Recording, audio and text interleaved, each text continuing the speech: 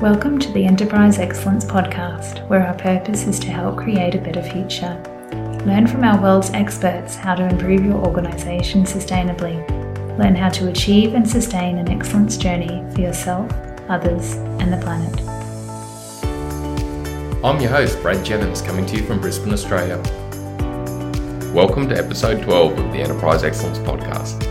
Today we'll be exploring excellence in education. I'm so pleased to have with me today Dr. Lynn Bishop. Lynn has held many positions in education, working in public schools, the Department of Education, and also forming her own school, Sheldon College, in 1997. Lynn has received an Order of Australia for her work in education. She has won the Queensland and Australian Entrepreneur of the Year and is a much recognised leader and expert in the field of education. She is also a respected and much-loved principal of Sheldon College, located in the Bayside area of Brisbane, Australia. Lynn, thank you so much for joining us today to share your story and knowledge. We really appreciate it. Thanks, Brad. Okay, let's get started. So, Lynn, what's your backstory? What significant moments in your early life or throughout your life formed who you've become? Well, Brad, I guess I'd have to say that my backstory had somewhat meagre beginnings. My father walked out on us when my brother and I were very young. And as a single mother, we moved to Tambo then to live with my grandparents. 5 of us lived there in a very small one-bedroom cottage. My grandfather, who we called Dad, worked out in the shearing sheds during the week and came into town on Friday evenings. He was inebriated from the time he came into town until he left for the sheds again on Sunday evenings. At this stage, my mother worked incredibly hard scrubbing floors in the local hotel in order to give my brother and I a quality life. And at this stage, we had very little money and no material possessions. But I guess my mother lay the blueprint for emotional resilience in my brother and me. She experienced many bitter winters and made many sacrifices in her life to give us the opportunity to have a better life.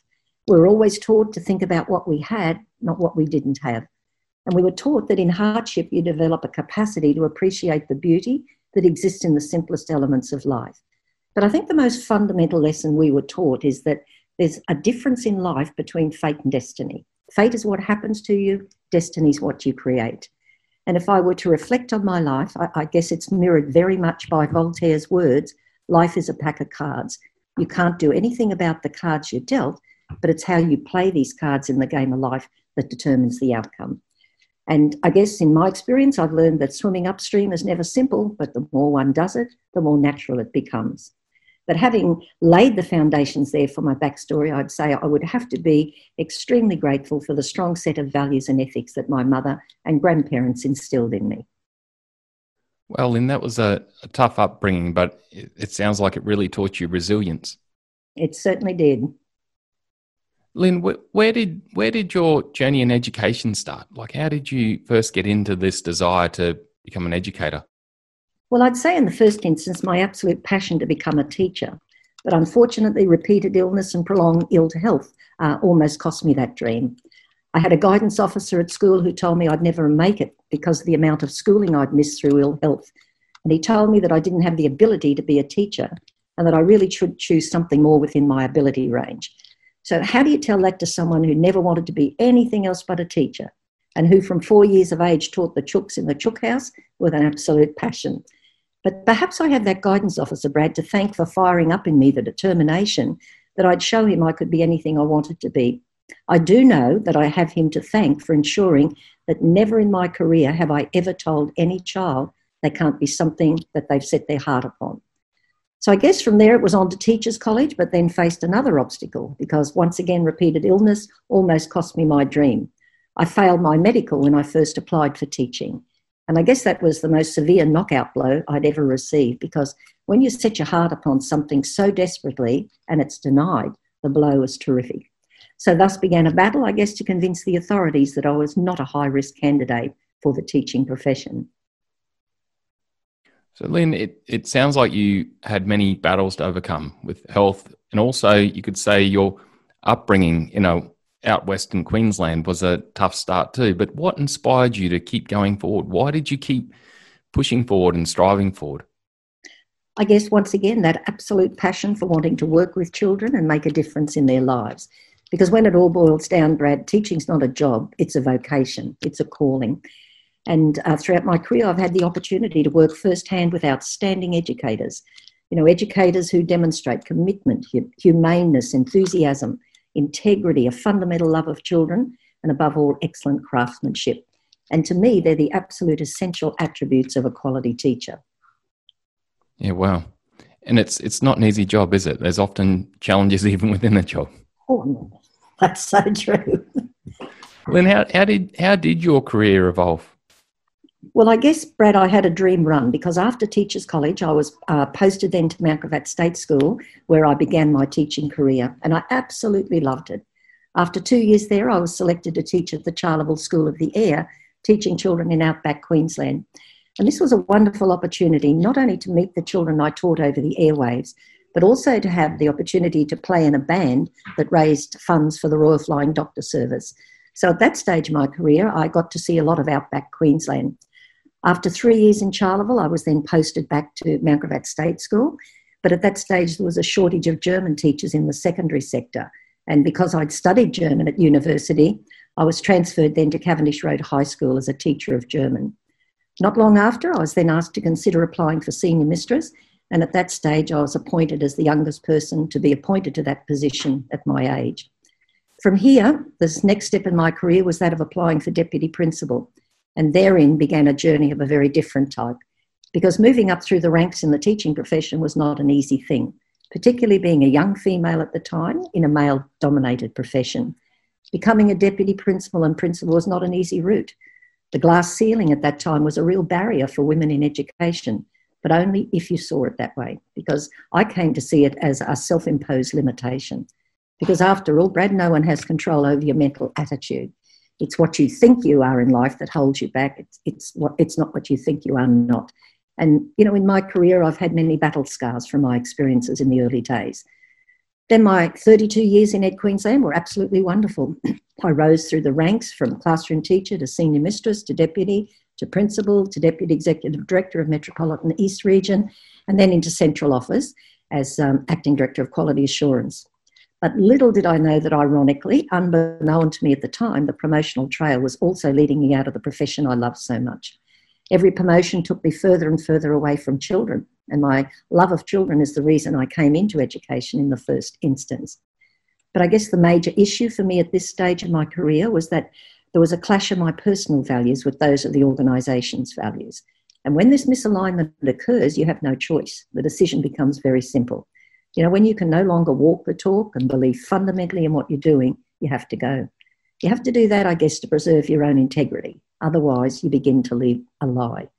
So it was at that stage that I decided to leave the Department of Education and set up my own school, one where I felt I'd have control over the variables. And it was a huge decision at that stage to open my own school against the odds, because I was moving into a highly competitive arena of private education and had no experience whatsoever in the private system. So, Lynn, that was a big career, and then it accommodated in you making the choice to open your own school. That's no small step. But who helped you throughout that career? Who are some people that inspired you and helped you along the way, and why were they important to you? I think I'd probably have to say my mother first of all, because she was a strong woman who had to overcome significant difficulties. And she taught myself and my brother that you can be anything you want to be in this world if you put your mind to it, if you're prepared to work hard, and that you confront your fears head on. So she was a very, very powerful influence on me. Others who inspired me along the way were some of the leaders I worked with, and a couple of wonderful principals who taught me a lot about the profession. And I guess the most important lesson I ever learned in my career was from a principal called Alfie Dalzell. And he called me in one day to his office and said, "Lenny, you've got to learn to lose the battle, but win the war." And I've applied that many, many times in my career. So, Lynn, you've set up this school, Sheldon College, and you've built into that excellence in education. You're living your passion. What were your key learnings along the way that defined what excellence in education is for you? I guess initially, Brad, I developed a gross dissatisfaction working within the educational bureaucracy, because to me, bureaucracies are driven by uniform mediocrity.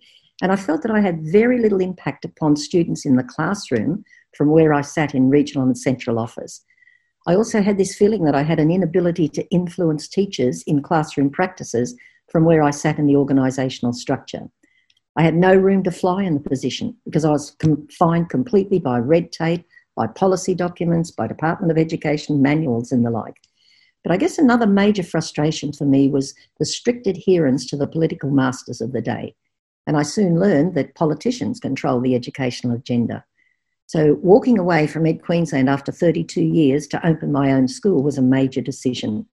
I had no financial backing from any church, business or financiers to start a school.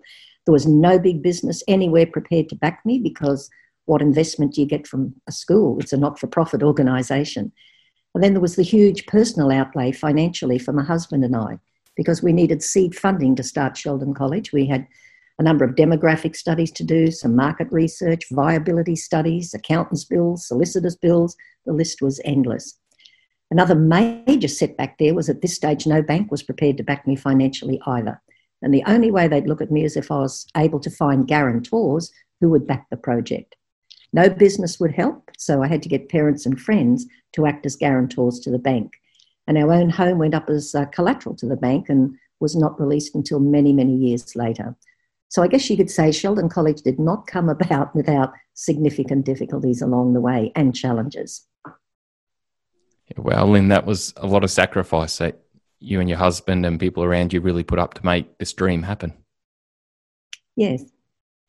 Lynn, what do you feel is most important in education to achieve sustainable change and improvement? Like, what have you found really works within Sheldon College? Right, I think in the first instance, you have to be able to offer a quality product and or service. And in doing so, you must be able to clearly define your differential advantages. So we need to spend time thinking about, well, what are the benefits that we sell in our business?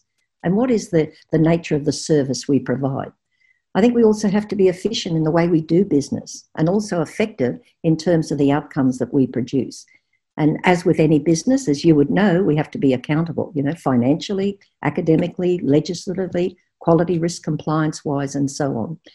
But another lesson I've learned along the way is that we need to understand that we're part of a market economy because schools today, Brad, are about competition and choice, and we ignore that at our peril. If we don't provide a quality service and a product, our clients are simply going to go elsewhere. We've also got to be able to network with business and industry and develop high-quality marketing and business plans that will see us realise our strategic objectives. So viability and sustainability become primary objectives in an organisation such as education too. And we've got to be able to continually ask ourselves such questions as, what are the value-added aspects of our business? What is it that sets us apart from others? What is it that we do better than our competitors? Where are they ahead of us? What is it we need to do to bridge the gap? Because it's my belief that we either get better at what we do or we get eliminated in this game. Because the status quo is a myth in any business today. I think we all know the status quo requires no leadership. And sticking with the status quo only guarantees you one thing. That's regression, not progression. I've always believed maintaining the status quo only keeps you in the game, not ahead of the game. So the only way to stay at the top of your game is to innovate. And what's made us successful in the past is not necessarily going to make us successful in the future. So as a college or a business, we simply can't be good at what we do. We have to be great at what we do. And in this day and age, we've also got to understand that disruption is now a common way of life moving forward. We can no longer operate as we've done in the past. And what made us successful historically now may no longer be possible. So we have to consider whether we're merely going to react to the circumstances in which we find ourselves, or are we going to respond strategically? And if so, this requires that we adopt a more fast-paced, short-term, adaptive and agile mindset. Well, and you've got, within Sheldon College and the work that you do, you've got a very strong strategic and innovative approach, going forward and to really sustain the school into the future. But what do you believe stops other organisations or other education bodies from having that level of agility and that level of strategic focus as a business in a way? I think, Brad, perhaps we spend too much time today playing catch up with our competitors because that's what benchmarking is all about. But I think any business today to be successful has to go beyond benchmarking and blaze the trail. And I think far too many businesses don't consider future opportunities and how they might exploit them. Creativity and innovation must be built into the lifeblood of the organisation. And I think far too often too, we tend to forget that it's people who are at the heart of the educational enterprise. And organisations aren't going to work unless the people in them do. Yeah, too true, Lynn. I've heard that from so many other guests on this podcast so far, that connection of strategic, but then also with the people and cultural piece. Yes. What do you believe, Lynn, organisations can do to avoid the trap of missing that key component of strategic and also the people factor? Well, I think fundamentally I'd say we need to work on building organisational integrity in the first instance. I've got to say that regardless of the organisation we are, we have to walk the talk. We have to make it very clear and explicit that our decisions and actions are value-driven. I think we also need to make sure that our policies, our procedures and our practices align with what we say and do as an organisation. And what's stated and what espoused really have to be one and the same. I feel we need also to be spending more time encouraging each other, supporting each other, learning from one another. And above all, we've got to be cognizant of the role that culture plays in all of this. And I think we all know how all-encompassing culture is. I think to be successful today, we've got to be focused on playing our best game at all times. We've also got to help our employees see the connection between their everyday work and the organisation's ultimate aspirations so that work for them becomes meaningful. Furthermore, I think we've got to challenge the status quo. We've got to be a risk taker. And as you know, it's often said, you miss 100% of the shots you don't take. So focusing on continuous improvement is an essential thing. We've got to sweat the small stuff. We've got to kill the sacred cows because, as we've all heard, they make good hamburgers. We've got to trust our own intuition on things. And I think above all, we've got to remember we're not the object of change. We are the subject of change. I read a quote recently that's really stuck with me in that regard, and it says, the future doesn't just happen to you, you also happen to the future. Yeah, too true, too true. And that comes back to what you spoke about in your youth, where your mother instilled in you that you can create your future. You can make that happen.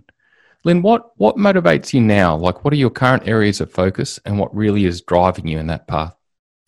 I think fundamentally to set our students up for success, regardless of the circumstances in which we currently exist.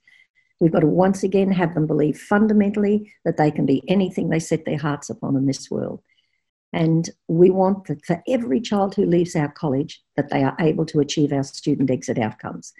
We want them to be self-directed learners, creative thinkers, problem solvers, to be innovators, to be effective communicators and collaborators, to be information and media literate, to be skilled in the core literacies and possessing high self-esteem.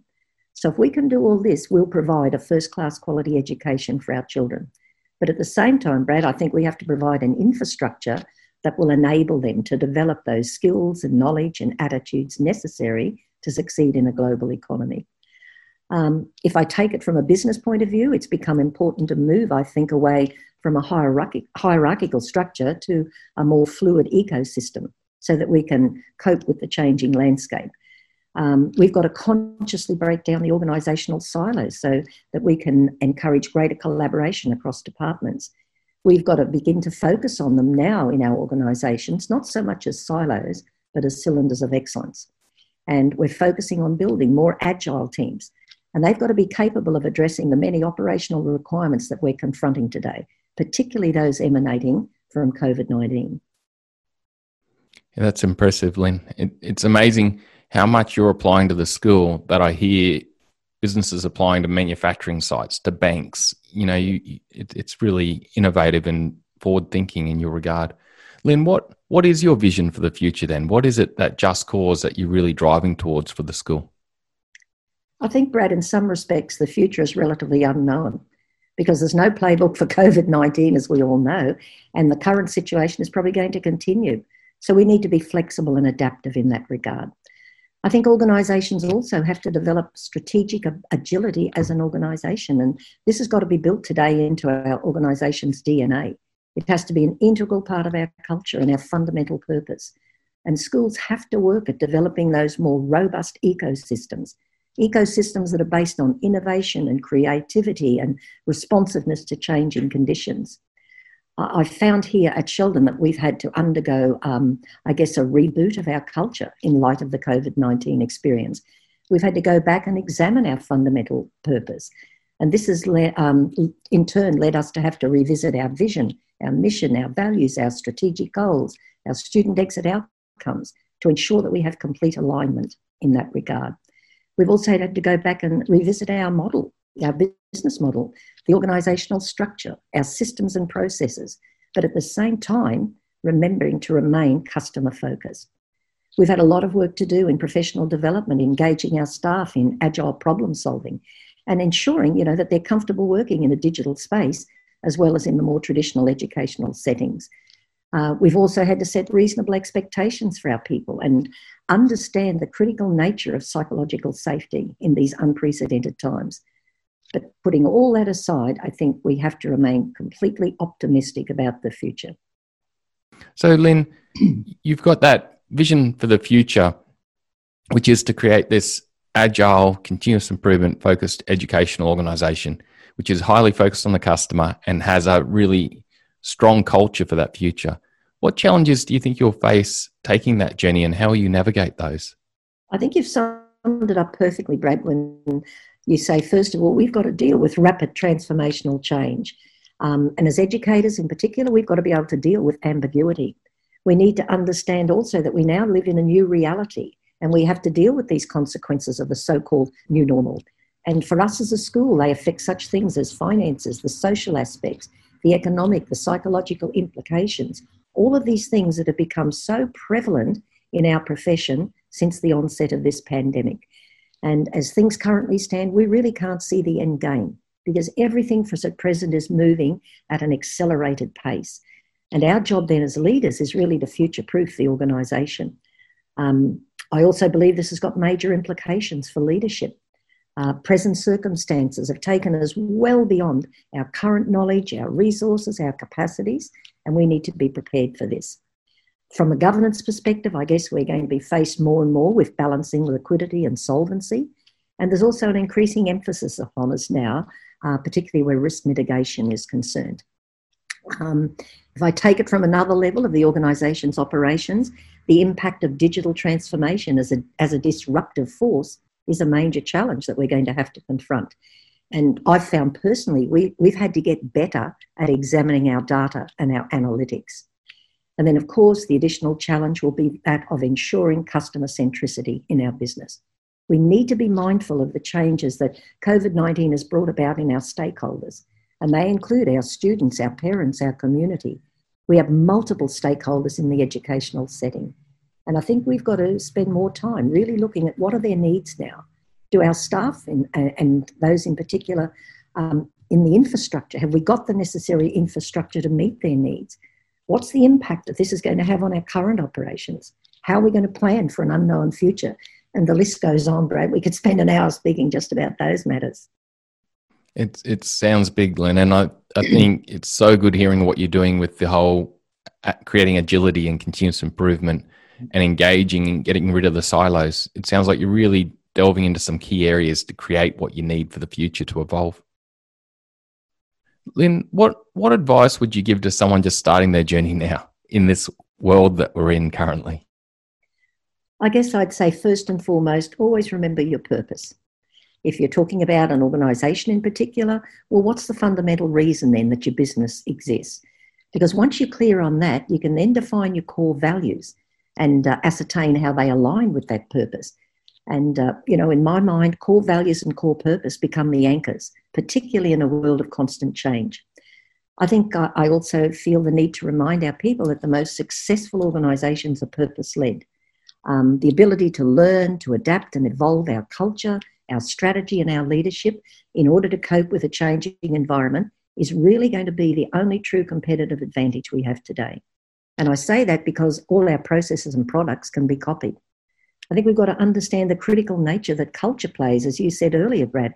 It's now the engine that drives everything that happens in an organisation each day. In other words, it's the hidden X factor in your organisation's success or failure. I think we need to spend time really looking at understanding how culture provides your organisation's identity and image, in other words, your brand. And as I said earlier, it's the DNA of your organisation, but the critical aspect is that it's unique for every organisation. I think we've got to realise too that culture becomes the engine that makes that agility possible. And agile doesn't work when the culture doesn't support its practices. A positive culture is what's going to sustain us, I believe, through whatever challenges lie ahead. I guess another message I'd give is realise that leaders set the tone for the organisation. And everything emanates from leadership, whether it's good or bad. We all know leadership's not a title, it's the actions you take during the challenging times that count. And that's why self-awareness now has become such a critical element. I think also we've got to be on about clear and consistent communication, and COVID-19 reinforced that for us, even if the news is not positive, because our parents, our community are looking for transparency, they want clarity, they want frequency of communication. And probably finally, I'd say be a visible leader amongst your people, not a desk jockey. You've got to know your people, you've got to know something about them, you've got to be an effective role model in that regard. So keep sweating the small stuff and the bigger stuff will take care of itself. That's really neat advice, Lynn. Lynn, can you give an example of some of the small stuff in the school that you guys would sweat that then avoids big stuff happening? Like, what's some cultural aspects that you do focus on there? I think it comes down to the fundamental basics of the organisation. What are the things we value? In this school, it's about high standards in our dress and appearance, behaviour, individual scholarship and work habits. It's knowing clearly what is the vision we have for the organisation. What is our mission? Why does Sheldon College exist? And then it's aligning your values and seeing that they're practiced and enacted every single day. Once you can get those things in alignment, we're all singing from the same hymn sheet, and it enables us then to be able to realise our strategic objectives far more clearly. I can see how you've built the school you've built, Lynn. That's very impressive advice. Lynn, what have you learnt recently in the last few years that you didn't know before? What's been an insight and a moment for you of learning? Mm-hmm. I guess I'd have to say the need to develop greater operational resilience. I think that the capacity to fully understand and acknowledge the capacity of the organisation to adapt rapidly to changing environments and needs. I guess another learning for me has been to truly understand the impact that disruptive trends such as technology, economic factors, social and demographic factors, political and regulatory changes, and the impact that each of those has had on our business. I've also had to learn to develop the capacity to cope in an ambiguous and uncertain environment, and particularly one where there's no real clarity around the issues. This calls then into question the necessity for us as leaders to be able to develop strategic thinking skills and scenario planning. I think I've also had to learn that, what is our real appetite for risk, particularly in these times, of unpredictability and unprecedented change. Another lesson that's come to me of late in these circumstances is that leading others in a crisis requires a demonstration of empathy first and foremost. It becomes essential to be able to determine clarity around your priorities, to be able to foster collaboration and transparency in everything you do. And the lesson learned for me is that leadership in a crisis can't be directive or controlling. Clear and consistent communication becomes the essential element with all of your stakeholders. And I guess if I had to sum it all up, the final lesson I've learned could best be summed up in the words of Blaine Lee. And she says, the greatest leaders are like the best conductors. They reach beyond the notes to reach the magic in the players. And I guess as leaders, that's the task we're all charged with. That's an amazing quote. Lynn, thank you so much for your time today. Like the backstory and the journey you've had in your career and what you've developed at Sheldon College. And I can see the challenges and the work you've got going forward. It's impressive. And I really appreciate you sharing and providing us this knowledge and insight. It's been a pleasure, Brad. Thank you for the opportunity. Thanks, Lynn.